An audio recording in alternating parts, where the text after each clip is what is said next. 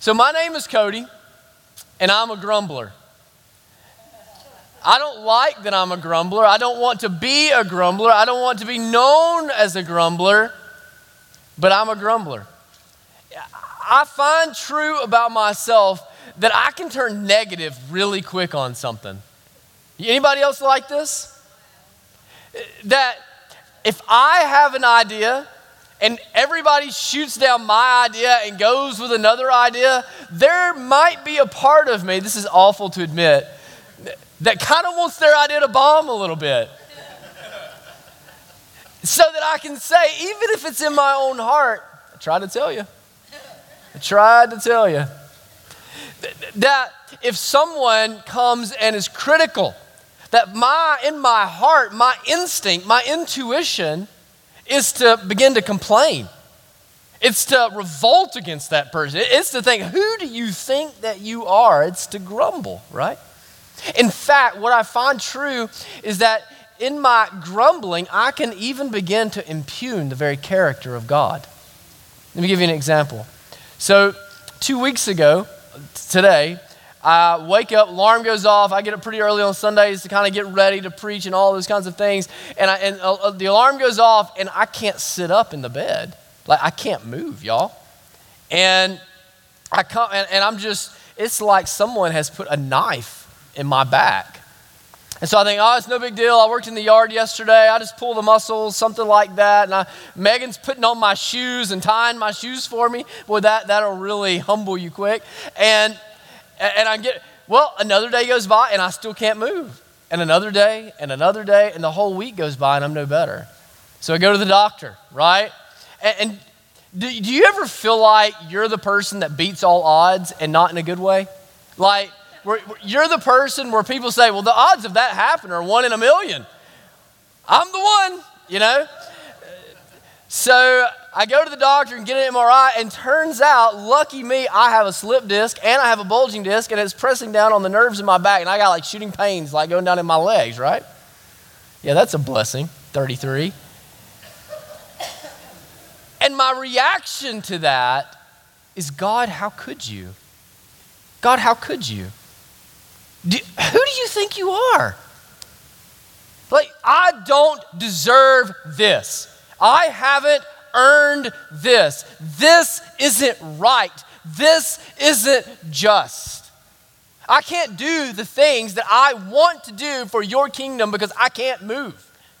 I can't study the way that I want to study because I can't sit in a chair. I can't go and minister to the teenagers in a huddle because I can't move. I'm supposed to go to Africa in 3 weeks, Lord. Like, what is this? And there's this sense of entitlement in me that comes exploding out, thinking, how in the world could a good God do this to a good man, right? And I begin to violate and impugn the very character of Almighty God himself. You see, what's true is I grumble is that I find that grumbling doesn't increase my joy. In fact, grumbling increases my misery. In fact, grumbling doesn't make me feel better. Grumbling makes me feel worse. And grumbling attacks the very source of joy, the very source of hope that I have for the future. So this morning, I wonder if there's anyone else here that might confess to being a grumbler. I wonder if there's anyone else here this morning that would find that spirit in themselves that begins to turn negative and ultimately perhaps even question the very integrity of God. If you have your Bibles, would you turn with me now to Philippians chapter 2. Philippians chapter 2. We're going to start in verse 14. So if you get to Philippians chapter 2, would you stand with me as we read God's word together?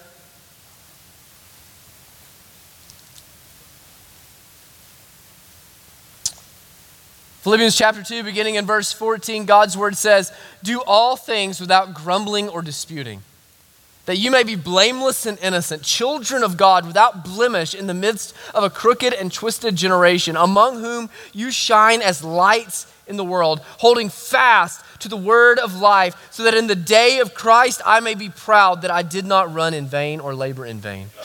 Even if I am to be poured out as a drink offering upon the sacrificial offering of your faith, I am glad and rejoice with you all. Likewise, you also should be glad and rejoice with me. May God bless the reading and the preaching of his word this morning. You may be seated.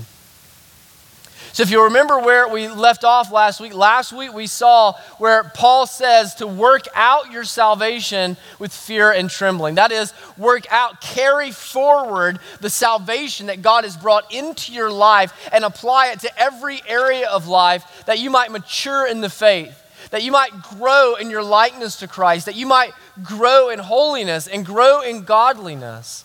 And this week, what we see is a specific application of what it can look like to work out your salvation. A specific way that the people of God can carry forward their salvation in their lives and in the life of the church. That at the forefront of Paul's mind is how to live a life that is worthy of the gospel. How to live a life that is worthy of the name that you now have in Christ, and to live it out in a way that allows you to think with one mind and live in unity with each other and operate harmoniously in the life of the church. And so what Paul is doing here is really refreshing for all of us that live in a politically correct world that has the tiptoe around the truth. Paul is blunt. Paul just kind of gives us some straight talk to this divided church. Paul says, listen, you want to carry out the gospel? You want to live in unity with one another? You want to work out your salvation with fear and trembling? Start by stopping your grumbling.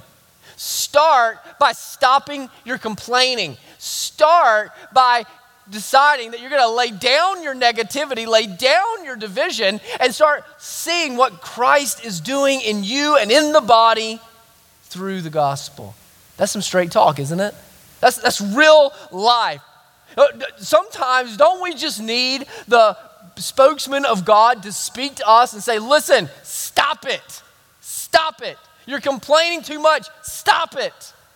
And that's what Paul is doing. But you see, grumbling is never worthy of the gospel, is it?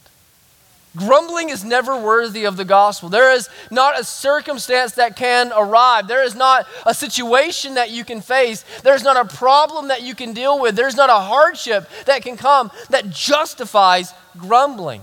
Because grumbling is the opposite of the gospel.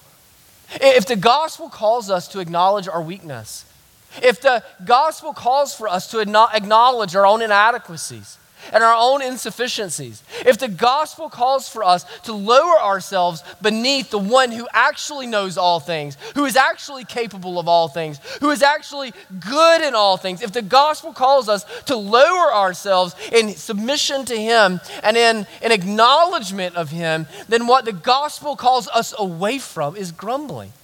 Because at the very heart of grumbling is I know better. At the very heart of grumbling is I deserve better. At the very heart of grumbling is I want better, and I want better now, not I trust you, Lord. You see, grumbling is the opposite of grace.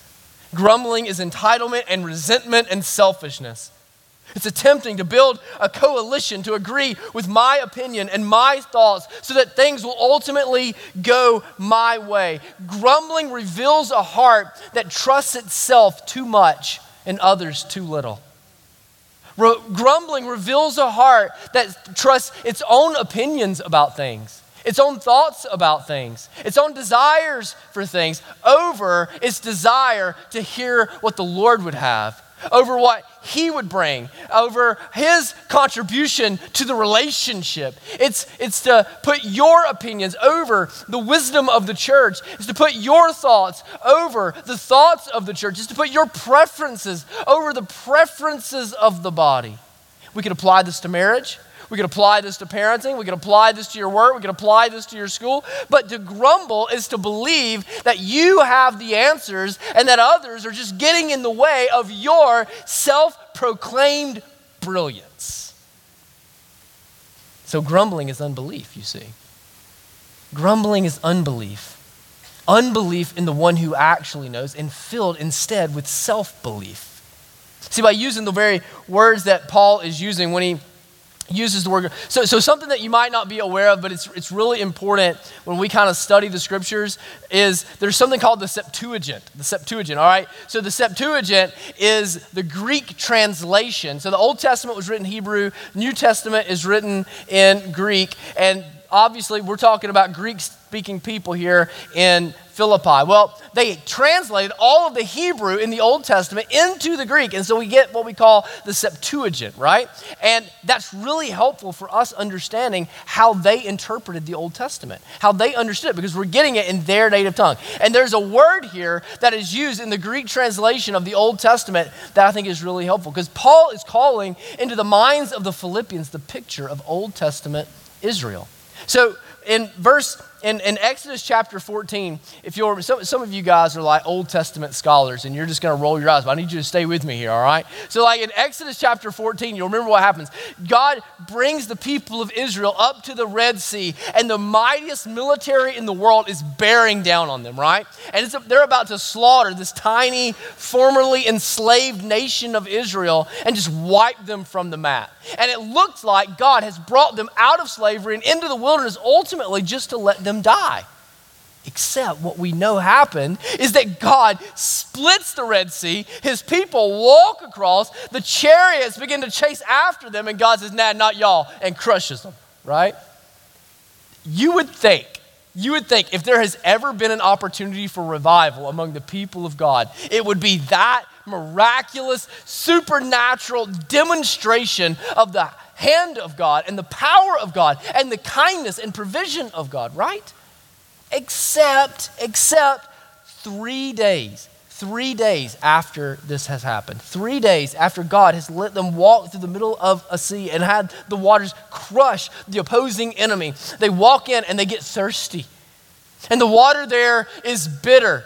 And you know what they say? It says this. See if this sounds familiar. And the people grumbled against Moses. It's the same word. The people grumbled against Moses. They begin to murmur behind Moses' back and talk in the background of all of them that God has just brought us out here to die of thirst, that God has brought us out here and we're in the middle of the desert and we have no water to drink. What are we supposed to do? And you know what God does? What should God do? When we get filled with the self-entitlement and the self-righteousness and we begin to say, God, you're not good because I'm good and bad things are happening to me, what God should do is he should smite us from the earth, right? Like if I'm God and I've just accomplished this incredible feat and done all of this and within 3 days you're questioning my character, I'm thumping you to dust, man. Are y'all with me? And do you know what God does? God tells Moses to take a log and throw it in the middle of the water, the bitter water. And he takes and throws this log in the middle of the bitter water and it turns sweet. And now they can drink. God has provided for them in the sea, and God has now provided them with the water that they need. And you would think you'd say, okay, now I get the idea. Now I say, okay, one, maybe that was an incident, but two, that's a pattern, right? Very next chapter, they say this. And the whole congregation of the people of Israel grumbled against Moses and Aaron in the wilderness. Now they had survived the Egyptian army, and then they had survived their thirst, but now they needed a Big Mac. Now they were hungry, and they're like, God, you're just going to let us die? God, would you let us go back to slavery? Would you let us go back to Egypt? We would rather have the whip across our backs than we would trust you. And you see what happens is it brought division among Israel, didn't it? It brought division. Here you have Moses trying to do what God had called him to do, and he's doing it how? With fear and trembling, right? He didn't even want the job. And the people see God's hand upon Moses and know that God is doing something through Moses, and yet they build factions among themselves and say, you're going to have to either choose to go with us back to Egypt or you're going to have to choose to go forward with Moses. But if you go with Moses, you're going to starve to death. There begins to be this division, not just between them and Moses. You have to realize Moses represented God to the people. Moses spoke to the people on behalf of God. So when they come against Moses and they separate from Moses and lose hope in Moses, it is not really that they're losing hope in Moses. It is that they are grumbling against the Almighty. So what they decide is they need to take matters into their own hands. Their grumbling was the result of not getting what they wanted, the way that they wanted it, when they wanted it. And so what they decide is we're going to take matters into our own hands. If God will not provide for us, we will provide for us. If God will not do for us, we will do for us. If God will not give us something to drink, we'll go to where we know there is water. If God will not bring us food, we will go to where we know that there is food. We know what God has said, but we see what we see, and we disregard now what God has said. See, at the heart of grumbling is the spirit of self-reliance. The heart of grumbling is the spirit of self-reliance. It is to trust your opinion most, your desires most, to prioritize your preferences most. It is to forsake the good of others and to deny the goodness of God. And brothers and sisters, this I must confess to you is what I find in my own life. You'll notice there's a second word there, right? That do not grumble or question, it might say in your translation, or have this disputing among you, right? Because that's what grumbling leads to. It leads to disputing. It leads to questioning the integrity of others, questioning the motives of others, questioning the faithfulness of God in your own life. And that's what I find in mine. God, how in the world could you let this happen to me? God, why can't my health just level out? Why can't I just feel like the other men my age? God, why can't I just do these things with my family? God, why can't I just be left alone for a little while? God. And at the heart of every single one of them is, God, this isn't going my way. God, this isn't what I want. God, this isn't my plan. God, this isn't my will. So since it's not my plan and it's not my opinion and it's not my thoughts, you're wrong. You're wrong. Lord, I need you to follow me for a little while. I need you to go my way for a little while.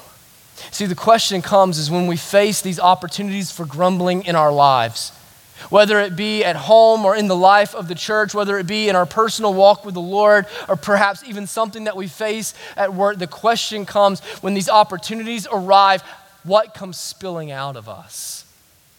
Does grumbling come spilling out? Do you spill over with the need to be proven right and the need to be validated? Do you spill over with taking matters into your own hands by eroding the reputations of others and impugning the character of God? Or do you spill out the gospel?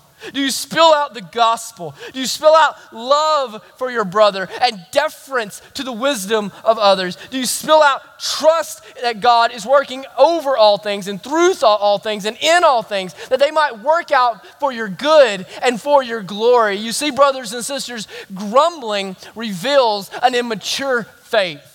Grumbling reveals a faith that isn't fully developed and in trusting themselves to the Lord. And if the goal is to work out our salvation with fear and trembling, then the grumbling heart and the grumbling spirit reveals that our heart is not yet fully in submission to the sovereign reign of Almighty God. So this morning, what comes spilling out of you? What comes spilling out of you? Immaturity or maturity? Grumbling or the gospel? So what we have in the rest of the text as we begin in verse 15 going to the end of verse 18, Paul, one of the things that I really appreciate about the way he pastors people and the way that he loves people is he doesn't stay negative very long.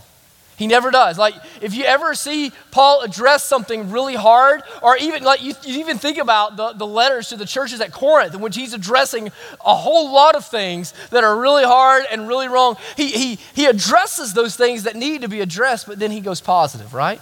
He goes positive. He goes for the purpose of not crushing their spirit, but ultimately exhorting them forward in the faith and encouraging them forward in the faith. And that's what we see here. That what Paul says is, look, you've got this energy, you've got these feelings, you've got these emotions, and all of those are valid.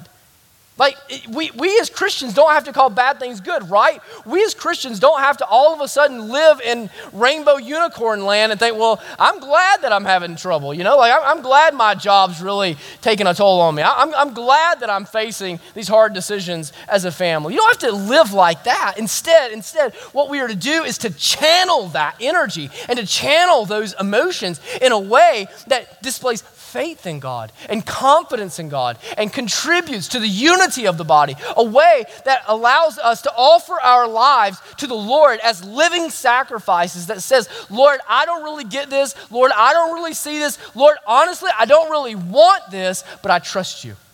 I trust you. And so he gives us these three alternatives to grumbling. The first alternative that we see is that you must stand out. You must stand out. If you think about verse 15 is really about contrasts. It's really about contrasting the church with the world. Let's read verse 15 together. It says that you, the church, may be blameless and innocent, children of God without blemish in the midst of a crooked and twisted generation, among whom you shine as lights in the world. So Paul's saying that among the church there ought to be a contrast, that we ought to look different than the world looks, that we ought to think differently than the world thinks, that we ought to react differently than the world reacts, that if we're going to reach the world, we can't look like the world, and we can't behave like the world, and we can't react like the world, and we can't grumble like the world. That as children of God, don't live as the condemned live. As those that have been called to live a blameless and innocent life, don't live as though you blend in with the midst of a perverse and crooked generation. No, you are the light, and the light cannot blend in with the darkness. The light pierces and penetrates the darkness to stand out. There is a contrast between the children of God and the world. There is a contrast with the light of the world and the darkness in the world, and that contrast is purposeful. See, there's another allusion here to Old Testament Israel. In Deuteronomy 32:5, so if you're familiar with Deuteronomy, what's taking place in Deuteronomy is you have Moses kind of giving his final sermon to the people of God. He's preaching the law, and he's preparing them to go in and take the promised land of Canaan that had long been promised. He'll die before he gets there, but he's preparing the people. And this is what he says in Deuteronomy 32:5. They have dealt corruptly with him. They are no longer his children because they are blemished. They are a crooked and twisted generation. Does it sound familiar? See, here's what he's saying. It looks, though, because they've been wandering in the desert for 40 years, it looks like God has disowned them, doesn't it? But God hasn't disowned them. They've disowned God. They began to grumble 3 days after the miracle at the Red Sea. They grumbled the day after that because they weren't filled enough. They began to grumble as they came to the edge of Canaan, and they sent in the spies, and the spies said, the people are too big. God has brought us all this way that we might die. You see, the reason that God had his people enslaved in Egypt is they would have been content to become Egyptians. And the reason that God brings them out and causes them to wander in the desert for 40 years is not because God isn't good. It's not because God isn't able. It's not because God isn't willing. It's because his people weren't ready. His people didn't trust him. They were in the midst of a crooked and depraved generation, and you couldn't tell them apart. They looked like everybody else looked and acted like everybody else acted. They grumbled in the wilderness like everybody else would grumble, as though God wasn't there, as though God wouldn't provide, as though God had not provided, as though God had not promised and proven himself faithful. They lived in unbelief. So what Paul is calling the church to, what he is calling us to this morning, is don't live and blend in the midst of this generation. Stand out. Stand out. Stand out like a light stands out in the dark. Stand out like holy people stand out in the midst of condemned people. Stand out like the children of God that you are, not like the bankrupt orphans running around trying to figure out and find joy and hope in this land. Stand out because of your belief and confidence in the Almighty himself. He's wanting us to stand out in a particular way, though. So when he talks about being blameless and innocent, there's two thoughts. Okay, so both of those revolve around the law. They both revolve around the law. The idea is that the life is conformed to the law of God in a way that you can bring the law into and lay it beside them, and they are blameless beside it. They cannot be accused by it. They are irreproachable in terms of the law. And innocent isn't just an outward life like blameless conformed to the law. Innocent means an inward heart that is delighting in the law, an inward heart that loves the law, an inward heart that wants the law. So what he's talking about is be an aligned person, a person that is in total alignment with the law of Christ, a person that is obeying the law, and a person that wants to obey the law, a person that is living faithfully because they love to live faithfully. See, there's these distortions of the truth in the church, and there's these distortions of the gospel that are in the world that on one hand, Christ came that we don't ever have to worry about anything that we do again. Or on the other hand, that Christ came and there's a whole bunch of laws, and if you want to be a Christian, you got to follow all the rules. Neither of those are the truth. See, the relationship between the old covenant and the new covenant is this, that Christ came to make the law doable by you. Ezekiel 36, I will make you faithful. I will write the law on the tablet of your heart. I will melt your heart of stone. I will circumcise not the flesh, but I will circumcise the heart. There will be an inward-outward alignment so that now you do what you do because you want to do it. That he will make the law delightful, not oppressing to you. That he will make it wonderful for you and not bondage for you. That he will set free you to live in faithfulness because you want to live as a child of God. In other words, if you'll remember when Jesus is asked in Matthew chapter 22 about which of the law is the greatest law of them all, and he doesn't even hesitate, right? He says, well, I'll give you two. I'll do you one better than that. The greatest law is that you would love the Lord your God with all of your heart, with all of your mind, and with all of your strength. And the second is just like it, that you would love your neighbor as yourself. And remember what he says? All of the law, all of the prophets, all of it hangs on these two commandments. That these are the pillars that uphold it all. In other words, the people of God, we live differently than the world because we love differently than the world. We live differently than the world because we love differently than the world. That's the point. All the commandments of the law hang on these two. Love God, love one another. So obey God because you love God. Don't be divided from one another. Be unified with each other because you love each other. Don't grumble about what you're facing because you love too much. See, brothers and sisters, I think the indictment upon the church from the culture's perspective is that we just don't love very well. We just don't love very well. We say that everything that we are and everything that we do and the entire identity of our existence hangs on loving God and loving one another, and we live as though God isn't there, and we live as though we don't actually even like each other. Jesus said, this is how they'll know you're my disciples. By the way that you love one another. By whether or not you're willing to tie the towel around your waist and wash one another's feet.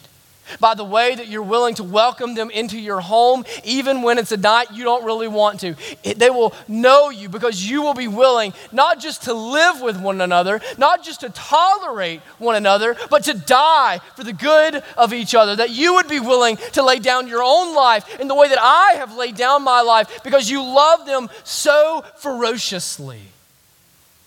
So he's saying, don't grumble. Don't grumble. Stand out by the way that you love. Pierce the darkness of this backstabbing, self-advancing, disloyal generation with the light of unity and self-sacrifice and the celebration of others. In a self-obsessed world, stand out by the way that you love others. In a world where church disappointment becomes Facebook gossip, stand out because building up is celebrating your church family. This morning, church family, I wonder, do you stand out? Do you stand out? Are you, by the way that you love and the way that you live and the way that you serve, are you casting a vision of the gospel to our community? Are we offering them hope by the way we are bound to each other? The second alternative that he gives us to grumbling is to stand firm. To stand firm. Verse 16, he says, holding fast to the word of life, so that in the day of Christ I may be proud that I did not run in vain or labor in vain. So in verse 16, what he's doing is he's actually continuing the thought of verse 15. And he's kind of showing us how it is that as blameless and innocent children, how this comes about and the effect that it ultimately has. He says that we are to be blameless and innocent children in the midst of a crooked generation by holding fast to the word of life. And to the effect of life, that the word is going to bring life into our church, and the word is going to bring life into our marriages, and the word is going to bring life into the midst of our families, that even though we live in a dry and weary land, even though these dead bones used to lie down flat, that the word of life comes to us and breathes life to us, and then provides us a fountain thereafter to continually, daily, moment by moment, supply us with life and supply us with grace and supply us with the encouragement that we need to press on. Some of you have that testimony, don't you? You just think some days, if I wake up tomorrow like this, I'm just over. Like it's just done. Like I'm throwing in the towel, I'm giving it all up, and then what happens? You wake up the next morning, things haven't changed, but your spirit is renewed. Your spirit is renewed, and you don't quit. And you get to the end of that day and you think, if it's like this tomorrow, I just might quit. I just might throw in the towel. And you wake up the next morning and circumstances haven't changed, but your spirit is renewed and you're able to persevere another day because his mercies are new every single morning. Weeping may tarry the night, but joy comes in the morning. Sufficient for its day is its own troubles, but God's grace comes to us, supplies us through his word, breathing life into the midst of these dry and weary bones. You know, there's something interesting that happens. Have you ever thought about why is it that Christians and churches begin to loosen their grip on the word of God? You ever wondered about that? If I'm honest with you, I find times in my own life in which I'm doing that. If I confess to you, I can say that there are times in my life in which I know what God has said and I know what God wants, and it's not what I want, and I begin to loosen my grip. Do you know why we do that? Because we believe it's going to be better for us. We believe it's going to be better for us. The reason that people abandon their families out of the clear blue sky is they believe that abandonment will bring happiness. That's why. The reason that suddenly someone can be walking with the Lord in pursuit of the Lord and then dive headfirst into sexual infidelity is because they believe it's going to be better for them. That's the only reason. We believe, we convince ourselves that if I can just loosen my grip a little bit, if I can just say, okay, God, I'm going to take all of this, but I'm going to fudge on this one a bit, then our lives will have more joy. That our lives will have more hope. And what we see today is really the accumulation of something that's happened over the last 150 years as the church has wrestled. How do we reach the enlightened man? How do we reach the people that know earth can't possibly be the result of God speaking over 7 days? Or how do we reach the man that knows that virgins can't give birth? And so slowly and progressively, Christianity has begun to loosen its grip on the scriptures and loosen its grip on the scriptures until ultimately we have so forsaken orthodoxy that it's a different religion altogether. And we've loosened it all in the name of doing what? Of reaching people, of ministering to people, of loving people well and caring for people. And in the midst of caring for people, we now offer them no hope and no authority and no potential for joy. And by loosening our grip on the word of life, we have ushered them unto death. We've ushered them unto death. And so you look at the mainline denominations and you look at the experiences of churches all across this country and worldwide, and what you will see very often are these enormous, transcendent cathedrals that are empty museums of what used to be. Because in the same proportion as they loosened their grip on the orthodoxy of God, God loosened his grip on that church, and that church died with the very same speed, if not faster. And brothers and sisters, it is not any different in your life than that. It is not any different in your life than that. You begin to loosen your grip on the scripture's teaching on sexual ethics, right? I'm going to obey everything except this area. And by loosening your grip on the word of life, what do you find? You find that your faith begins to wither. I'm going to accept Jesus' teachings on every single thing in my life except money. I'm going to take everything else wholesale except what I know he has taught about money. And you begin to loosen your grip just a little bit. And what you find in your life is that your faith begins to dry up and to wither. You want to loosen his grip on what he teaches about the church, or what he teaches about mission, or what he teaches about evangelism. And as you loosen your grip, the more you loosen, the more your soul dries out, because the word of life has stopped breathing into you. You see, brothers and sisters, this is what Paul is calling us to. The word of God is the word of life. God breathed his very heart into his very word, that his word might breathe life into us. Our life in Christ is sustained by his word. The world needs salvation, not speculation. And you need salvation and not speculation. And you can rest assured that when a church gets to the place where they stand in the back hallways and say, well, I'll tell you what I think. I'll give you my opinion. I'll tell you what I want. What I wish I would see us do. Here's where I think we're going wrong. Where you see that and we begin to speculate over all of the possibilities rather than working out our salvation and carrying forward our salvation and being united in mission and united in passion and united in worship. You can be certain that that church will surely die. That grumbling is the early tremors of the earthquake of a dying church. And grumbling is the early tremors of a dying Christian.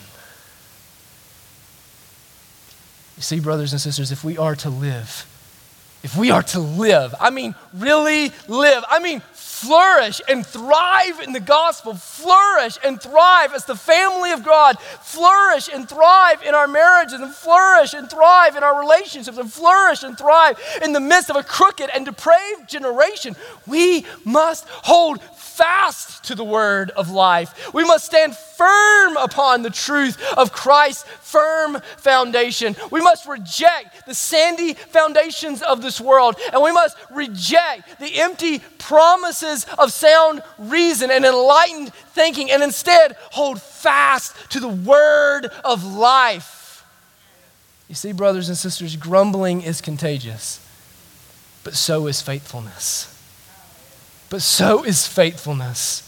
And the Lord will prosper your faithfulness in your household, and the Lord will prosper your faithfulness in this life, and the Lord will prosper your faithfulness in the church. Not with financial reward, but with sustainable, durable joy.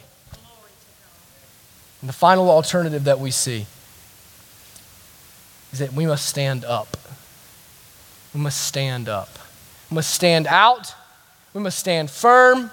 And we must stand up. It says in verse 17, even if I am to be poured out as a drink offering upon the sacrificial offering of your faith. That Paul sees the sacrifice of the Philippian church, and he sees the sacrifice of their obedience and the costliness of their generosity and the difficulty of being a light surrounded by all of the darkness, is how easily they could possibly be overwhelmed. And he says, I see that, and I offer my sacrifice to your sacrifice. I want to match your sacrifice so that I can match your joy. As the joy that you have brought me, I might bring it to you. James Patterson, in one of his novels, he says this, he says, lay down and you'll be ran over. Stand up and you'll be shot at. And brothers and sisters, that has been the experience of the Christian church living in the midst of a dark and crooked and depraved generation since the foundation of the church. The struggles that we face today are not new to us, or new to the church, they're just new to us. The difficulties and the circumstances and the doubts of faith and the hardships and the discouragements that we know, the depression that we feel and the anxiety that we face, none of that is original to us. It's just new, the way that we feel it. Instead, that has been the experience from the foundation of the gospel and the foundation of the church. And as soon as God has brought his people together. See, Paul is alluding to the picture of the Old Testament sacrificial system.